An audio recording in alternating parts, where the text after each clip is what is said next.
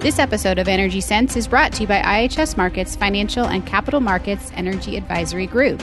Our team of experts provides the investment community with actionable insight and integrated thought leadership that identify the trends and trend makers of global energy markets. Solutions cover the full energy and natural resources sector, from traditional fossil fuels to emerging clean tech ideas and supply chains, and are available via recurring reports, webinars, robust data sets, and personal engagements with experts. All right, welcome back to Energy Sense. This is Hill Vaden, and I am here today with Reed Olmsted in Houston and Prescott Roach in Denver to talk about the shale sector and some of the recent activities and a recent paper that Prescott has done on those firms coming out of bankruptcy in the prior years. So welcome, guys. Thanks for having us. Hey guys. Thank y'all for being here. So this paper caught my attention, Prescott. That we try on Energy Sense to cover topics that sit on the intersection of energy and financial markets, and obviously a topic about bankruptcy filings within the energy sector would be of particular interest. But I guess before we get into some of these details, so I mentioned Prescott is joining us from Denver. This is the first time I think Prescott and I have spoken since really the pandemic, when previously we were the first ones in the office almost every morning. Indeed. How things change. Yeah. So what are you still early to the office? Are you earlier to the office now that your commute has been removed and now that you're in Denver? So when I first moved up here, I had big plans to head back into the office as soon as it opened up. But here we are, I think probably 7 months after I made the move up here, and I still have not even seen the inside of the office. So hoping, with a little bit of light at the end of the tunnel in terms of pandemic, things going to start to open up here next few months, and we'll likely be heading in then. But as of right now, my office is my kitchen counter. All right. And how about yourself? I've only been in once or twice, and obviously our floor is now gone. So I think within the past, we were all on a floor that has been kind of downsized, and so our stomping grounds are no more. I haven't been back since it's been shrunk. Have you, Reed? Yeah, I've been going in a couple times. It's good to go back in, and some people are coming back, and there's sort of a sense of normalcy to go back and have some conversations. That honestly is what I've missed the most, and I've really started to be intentional about. You can check the boxes and get work done when you're not in the office, but you can really have these great cerebral conversations about things that aren't like in your typical workflow when you're just around smart people. So the other day I was in the office and wound up having an hour-long conversation about should we tax carbon or should it be cap and trade, things like that, which right now is not material to my typical responsibilities, but it was great to do that. Having conversations with other people about like asset quality of renewables. And these are not conversations that you have when you're not in the office, because you got to set up a phone call to have that, which really kind of takes the spontaneity out of it. But it's been good to go back in. We're getting a few people on the floor, and it's good to go in and have a different environment. Yeah. Well, Prescott, have you found? I'm curious. There are several friends and colleagues from Houston that pulled up stake and went to Colorado with the ability to work remote. Have you found like a little Houston within Colorado for social reasons? Are you finding dozens of people that you used to see walking around the streets of Houston? So I actually went to school in Boulder many years ago, and so having lived in Houston for 8 years, it was really unbelievable coming back, just seeing how much had changed in Denver. I mean, it's just grown so much in the time I've been gone, and it seems like almost anybody you talk to here is not originally from here. So yeah, to that end, there are certainly a lot of Texas expats here, and you definitely don't have to look far. Yeah, it seems like whenever you go skiing or anything, you are more likely to run into someone from Houston than you would be if you were still in Houston. So yeah, it's been very strange in that regard. Prescott, the third most popular license plate in Colorado is Colorado license plates. First is Texas. Exactly. First is Texas. Second is California. Third is Colorado. All three of them on Subaru Outbacks, right? Exactly. Definitely. All right. Well, so we can get into the topic, but before I do, so I'm reading this week Matthew McConaughey's new, I guess it's an autobiography. It's kind of a book of life lessons that he calls Green Lights, in reference to sometimes life gives you green lights that allow you to go faster. Sometimes life gives you red lights that allow you to slow down. And I was reading it last night, and there's a story in there about when he was in high school, Matthew McConaughey, and he was, not surprisingly, the big man on campus. And he said he had a girlfriend at his school and at the school across town, had this great either Nissan or Datsun truck or something, where he would, take people out mudding, and he was, just everybody thought he was great, right? And then one day he found a red sports car, some small sports car, and he traded in his pickup truck immediately for the sports car. Thought he was so cool, would hang out, at the deep end of the parking lot where the other doors wouldn't hit his car because he didn't want his, red paint to scratch. And then after a while, he noticed that the girls weren't coming up to him anymore. He wasn't quite as cool as he was. So he traded in the red car for the truck that he had previously traded in, like within the first month of ownership. And it struck me, that we might find that the shale sector in a bit of a similar situation right now, where the shale sector for years was grow. And now all of a sudden they've been asked to be more prudent around that growth.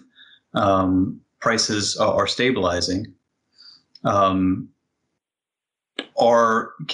these companies change, or are they going to be trading in their red cars for the pickup trucks that everyone used to love? To give you the example. So where are we right now in the shale sector, and is the newfound price support just going to result in cash, or do we see a real change in behavior? And maybe we can start with you, Prescott, having maybe tied to the paper that you recently published, and read if you'll weigh in as well.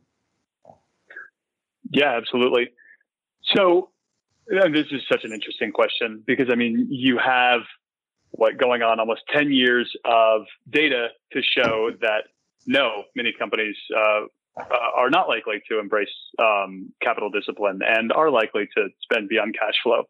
But I think there is reason to think this time's different. And a lot of that has to do with the fact that so much of this is out of companies' control when it comes to accessing capital markets. The simple reality is capital markets have pretty much closed off to upstream players, which has forced them to live within cash flow. And so even if there were wherewithal on their part to spend beyond cash flow, investors simply aren't allowing it right now. So to that end, I think that there's a really strong case to be made that capital discipline is set to continue even with higher prices. Now, that said, though, we've seen a pretty strong recovery in prices over the last few months. So would still expect us to see a pretty big ramp up in capital spending levels. But in terms of a return to the olden days when companies were routinely spending beyond those cash flows, I just don't know how possible that is, given that capital markets are shut off to so many of these companies. What do you think, Reid? Yeah, Prescott, so you're right. So I think you touched on they're going to stop cutting down trees. The next question is, are they going to start planting trees, right? They're going to stop doing bad behavior. Will they start doing good behavior? And so one of the things that we've been looking at, the capital markets are closed. And you mentioned oil's back up. I just checked. It's about $64 right now, which is where it was last January, like January of 2020. But we're still down 300 rigs compared to where we were back then. So not only are they not continuing to borrow and outspend, they're actually right now, from what I can tell, what we're seeing in the data, they are intentionally underspending. And I think, as the line always goes, and you mentioned it. Yeah, this time will be different. I think there's good reason to believe it is. And part of that is just due to the pressure. There's, consolidation. There's, the energy transition that was a heavy theme at CERAWeek last week. But also it's the management of base decline. So, if you stop spending and give money back to shareholders, production would collapse. And that was bad because of covenants with banks, which is too much the mechanics of how the industry worked. But basically, these guys couldn't let their production drop years ago. So they had to continue borrowing money or else they'd breach covenants. And so now we're in a position where they've come out of that vicious loop. And so they can start making their own decisions absent externalities of banks. Now they have to deal with the externality of investors, but it was in the past they had the banks on their backs, and so they were kind of hamstrung with that. But I do think this will be different. We're seeing a real maturation of the business, and we saw that with every asset type through the last 100 years. Right? It's grow, and then stabilize, and I think that we finally turned the corner into that stabilization here. So even with the influx of cash, I'll come back to the truck car example, right? That he traded the car back in because he wasn't getting the attention he wanted, and the truck helped to get that attention. One can in theory grow and have cash come in right now. That impetus still. Did you still need to go to financial markets to grow, or have and your base decline is somewhat flattened, right? Yeah, so we've seen the base decline really flatten. I don't think they need to go to financial markets. And I say that partly because they can't. But, we're looking at a 25 to 30% underspend of CapEx this year, or capital this year, meaning we're thinking they're going to give back like $30 billion, which would kind of be the first time that happens. So yeah, it's the growing up of the business, and we've seen consolidation. Part of that's due to an inventory issue. These guys are, they're not going out and trying to find new plays. Part of it's due to bankruptcy considerations, right? Part of it's due to, just getting scale in the sector. So we're seeing consolidation, and when you get that too, you get less volatility. So all of that is pushing us towards maturity. They don't have the ability to go and get more money, but I don't think they need to right now either. The world demand, global demand isn't prompting those prices that justify huge growth plans. Growth plans. And Prescott, you would agree, and it sounds like that some of the bankruptcy analysis you did is kind of influencing the environment that we're in now. Yeah, absolutely. Well, and I think Reed mentioned a really good point, which is the maturation of the industry, kind of alleviating some of the need to go out and raise capital simply by virtue of these companies having a really large production base that they can turn to that makes it easier to either hold production flat or even deliver modest growth with less CapEx than would have been required, say, 5 years ago when they had relatively nothing in the way of base production. So to that end, the maturity of the industry certainly helped in terms of capital discipline. In terms of the maturation of the business, we've seen a really big change in sort of the structure of companies' economics. The companies that have filed for bankruptcy in the last year or so have a very different asset portfolios than those of 2015, 2016, and in years past. You generally see companies today have much lower break-evens. And so just from that standpoint alone, you would expect greater odds of survivability.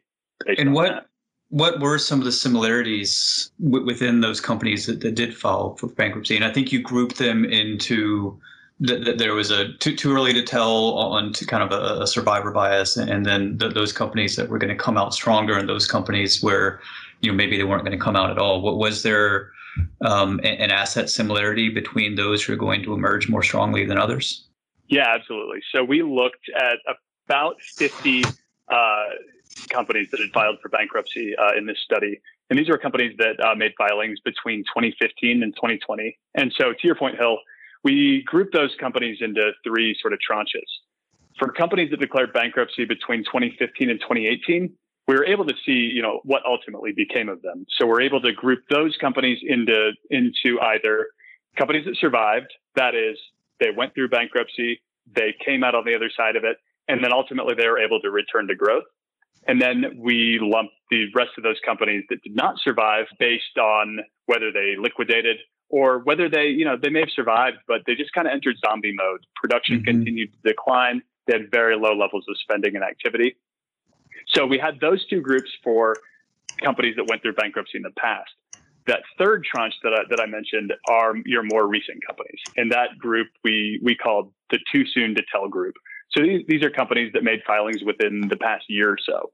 So kind of building off of that, we wanted to get a sense of that third group's survivability odds. That is the odds that these too soon to tell companies will be able to come out on the other side of this and emerge as stronger, leaner companies. So we looked at a couple of things to kind of make this assessment. The first was asset break-evens. So when we look at the wellhead economics of a lot of the operators that filed for bankruptcy over the last year or so, we see that most of them break even at oil prices of $50 or less, which is referenced in the report.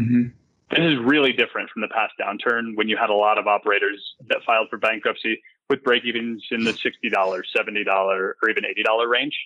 And so history tells us that companies that break even at or below about that $50 threshold have a relatively strong chance of staging a turnaround following bankruptcy, while those that didn't just didn't.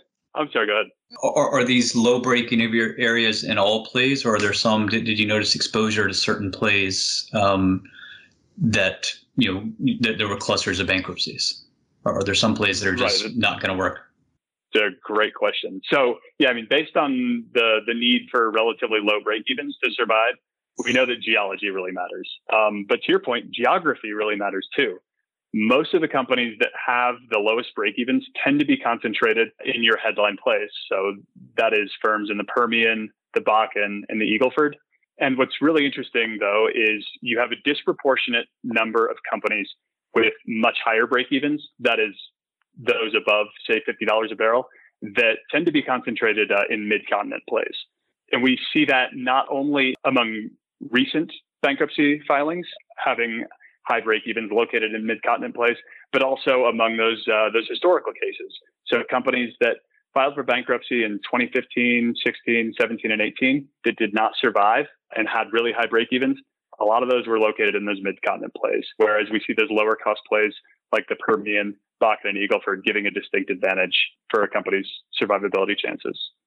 And so what do we expect from those companies and those plays this year? So it's an interesting question. When we look at historical examples of bankruptcy, even for companies that did survive, come out on the other side and turn things around, you never really see a rapid return to production growth or a rapid return to huge CapEx budgets. Even for survivors, it often takes a year, maybe 2 years for them to start reversing those production declines and begin growing once again. And even then, you rarely see companies ever go back to their previous all-time record high production levels. So I think going forward, history is a pretty good indicator of what we can expect. The fact that then on top of that, you layer in all of this newfound emphasis on capital discipline and the fact that capital markets are pretty much shut off for a lot of these companies, I think that we can really expect going forward that even though a lot of these companies that may have recently filed for bankruptcy will survive, you're really not likely to see them return to growth anytime soon. It seems like a much more likely scenario is likely to be sort of maintenance production levels. And one point I want to make here is you say growth, but I think when you say growth, Prescott, you mean production growth, which if we go back to the conversation a few minutes ago, that's not necessarily what investors are pursuing. Cash flow growth, that's the new red sports car, right? So are they going to, while they may not grow production, I wonder if you could, I don't know if this was part of your look, but do they emerge out of that more constrained in CapEx spend with a larger focus on cash flow, right, as opposed to production growth? I think definitely, which makes them no exception to just the broader industry at large. And maybe one data point supporting that is this huge emphasis among companies that have recently gone through bankruptcy on lowering their operating cost structures. So there's really been, I guess, an industry-wide shift toward trying to get your lease operating expenses down as low as you possibly can. And, this is no exception with companies that have recently filed. I think anything in the name of trying to maximize returns and ultimately getting in the good graces of investors once again is going to be a huge priority for a lot of these companies. The paper identifies a handful of bankruptcies within the Mid-Continent plays. If the assets aren't going to support growth, what will those assets support maintenance? So with a lot of the companies that did file for bankruptcy in the Mid-Continent, as I mentioned earlier, a lot just did not survive in the past. They either liquidated or more often than not, they were acquired by other companies. There are several examples where we can look at distressed operators that were acquired by stronger competitors, and maintenance production really seemed to be the most optimistic case. In some cases, following two companies merging, we continue to see production declining over time, and the priority really being on attaining cash flow and minimizing your operating cost structure. So even holding production flat isn't necessarily possible in all cases, and it's certainly not what we've seen. So I think just mitigating the decline and generating as much cash as possible seems to be the priority in those plays.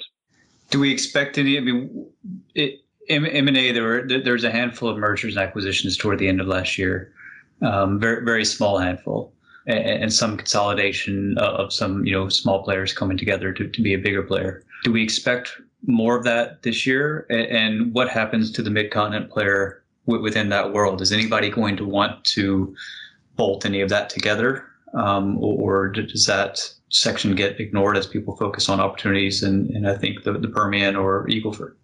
From my standpoint, we did see some really meaningful acquisitions at the end of last year. Those opportunities have largely been captured and realized. Certainly there will be some this year. And as the energy transition continues to accelerate, those will also accelerate. Investors don't need 30 Permian stocks to pick from. They need like 7. Mm-hmm. But back to your question about the Mid-Con, it's going to be a tough sale for business units to their management or to their boards. It simply isn't as attractive as most other opportunities. Now, you've got a couple of large operators in Mid-Con, but they've got optionality in their portfolio, and so you're competing against capital. The smaller players perhaps will continue to try to work it and turn it over into something big, sort of the HGTV flipper mentality, like I'm gonna buy a piece of junk and put a fresh coat of paint on it and flip it. And there are still a lot of companies that are trying to do that. As far as meaningful deployments of capital, I don't think that Mid-Con's going to be that attractive. But Prescott's actually writing a report on it right now. So what are you seeing in the data? Yeah, definitely. I mean, to your point, Reed, Mid-Continent is obviously very depressed in terms of spending levels and activity levels. And so, yeah, I mean, the fact that companies with portfolio optionality are going to show a preference for highest return plays like the Permian, the Bakken, the Eagle Ford means that the Mid-Continent's likely to kind of get picked over. And so any consolidation in that space, I would have to venture a guess and say that it is going to be among Mid-Continent specialists. And so you might see the rise of sort of Mid-Continent pure players in there, but I wouldn't expect a large diversified E&P like EOG or Pioneer to be going into the Mid-Continent anytime soon. Just in terms of overall activity and spending levels in the Mid-Continent, it certainly seems to be right now a theme of maintenance production or minimizing declines, trying to make it a cash flow generating play as opposed to a growth play. So, Reed, you mentioned that we don't need 30 growth players in the Permian anymore, and some of those, some of that has changed. I guess within the past week or two, Exxon had its analyst day and announced pretty aggressive growth targets for the Permian, and I think Chevron did as well in terms of growth targets. If we can expect prudency from the small caps or the mid caps, and the majors are growing, what does that mean for the sector? So So two things that you'll probably notice. Those two companies you mentioned only talked about growth in the Permian. They didn't talk about growth anywhere else in the lower 48. Also, and my apologies, I haven't gone back and done the full digest to know how that offsets any other production declines globally in their portfolio, right? So just because one asset's growing doesn't mean the entire production base is growing. I'll put it this way, as one of my colleagues said, that's in like 2023 or 2024. A lot can change between now and then. But I did note that those guys haven't been punished. You know, Chevron came out with it this week and their stock price has held up. So look, I think there's an opportunity for growth. The issue is it's got to be prudent. Like you said, it's got to be moderated. But we don't need, my point was, we don't need 30 options to choose from in a stock. How do you differentiate yourself in that field? No analyst is going to go into the detail of seeing how much, you know, company A is paying for water hauling versus company B and say, I want company A now because they're better at that. So I think we're going to see a lot more consolidation. We've already started to see it. I think it's going to continue. I think, what was it? 20 years ago, there were something like 20 offshore deep water players. And I think now there are 7. The industry just doesn't need that many. You get experts, you get guys with scale, capital efficiency, supply chain management, and we're starting to see the unconventional business turn into that type of environment with large pads and things like that. So it's the companies that aren't just good at rock, but that are good at logistics that we're going to start to see emerge as the true winners. Now, how that affects the pace of consolidation is yet to be seen, but I think those are the things that are really going to play into it. The rock is set. People know the rock. People know what the production is. Now it's how do you manage the above ground, and who's going to be better at that really emerges as you know, the victor here. So I guess another thing, you know, you mentioned kind of looking back 20 years ago. If we look back, 10, 11 years ago, gas shale, what was still popular. And around, the discovery of the Eagle Ford, people's, and I guess more of a maturation of the Bakken, people started to focus their companies on exposure to oil / liquids. I think Prescott, several of the, am I correct that your paper was focused on oil operators, or was that just a result of the data that it was the oil focused operators that were? Yeah, it was predominantly focused around oil operators, solely for the basis of being able to have kind of an apples to apples comparison when it came to production levels, changes in production levels, and lease operating expenses and all that. But yeah, you're right. It is mostly liquids. So do we expect any more interest? The big thing globally for our kind of energy sector is lower carbon, and obviously gas is lower carbon than oil. Do we see any appetite from some of the the rush to liquids to start moving back into low cost gas as kind of a next wave of activity here? Based on M&A activity over the last few years, I mean, I would have to guess and say no, given that there's been these continued efforts to shed gas weighted assets. That said, obviously the lowest sources of gas supply in the U.S. are in either Appalachia or in the Haynesville. And so any activity would almost certainly be concentrated there in terms of gas rather than your higher cost mid-continent plays, even though some of those may be relatively gassy. Reed, you agree? Yeah, I'd agree. I mean, these oil operators are kind of emerging on the backside of Who Moved My Cheese, right? Like they were grow. And then in the span of 18 months, they were told cash flow. Now, God help them if investors start saying, okay, you've cored up and now you're giving me cash flow, and oh, hey, go find more gas. So I think that it'd be tough for them to swallow. Now, one of the things that we're talking about internally, particularly after CERAWeek, I'll say a couple things here. One is we talk about clean energy, carbon capture, all that, like you mentioned, Hill. Most of those plans are 2030 as the first date for some sort of goalpost and 2050 for the late date. And you go talk to a U.S. operator and they're looking 12 months into the future. Right. So it's a little different horizon there. The other thing goes back to what I just said, which is how are you going to have an investor say, grow, 18 months after they accomplish that, in 18 months say, give me cash flow. It takes a couple years to do that. Now they say, go invest in green energy, carbon capture, all that. Like, hey, I'm getting my cash flow. Right now, operators have do I drill or do I give it back to investors? You put you put another objective in there of clean energy or, alternatives, carbon capture. That's a third option for that dollar. And that's a dollar that the investors have been clamoring for years. So I don't know that I'm not going to say that it's not on the radar.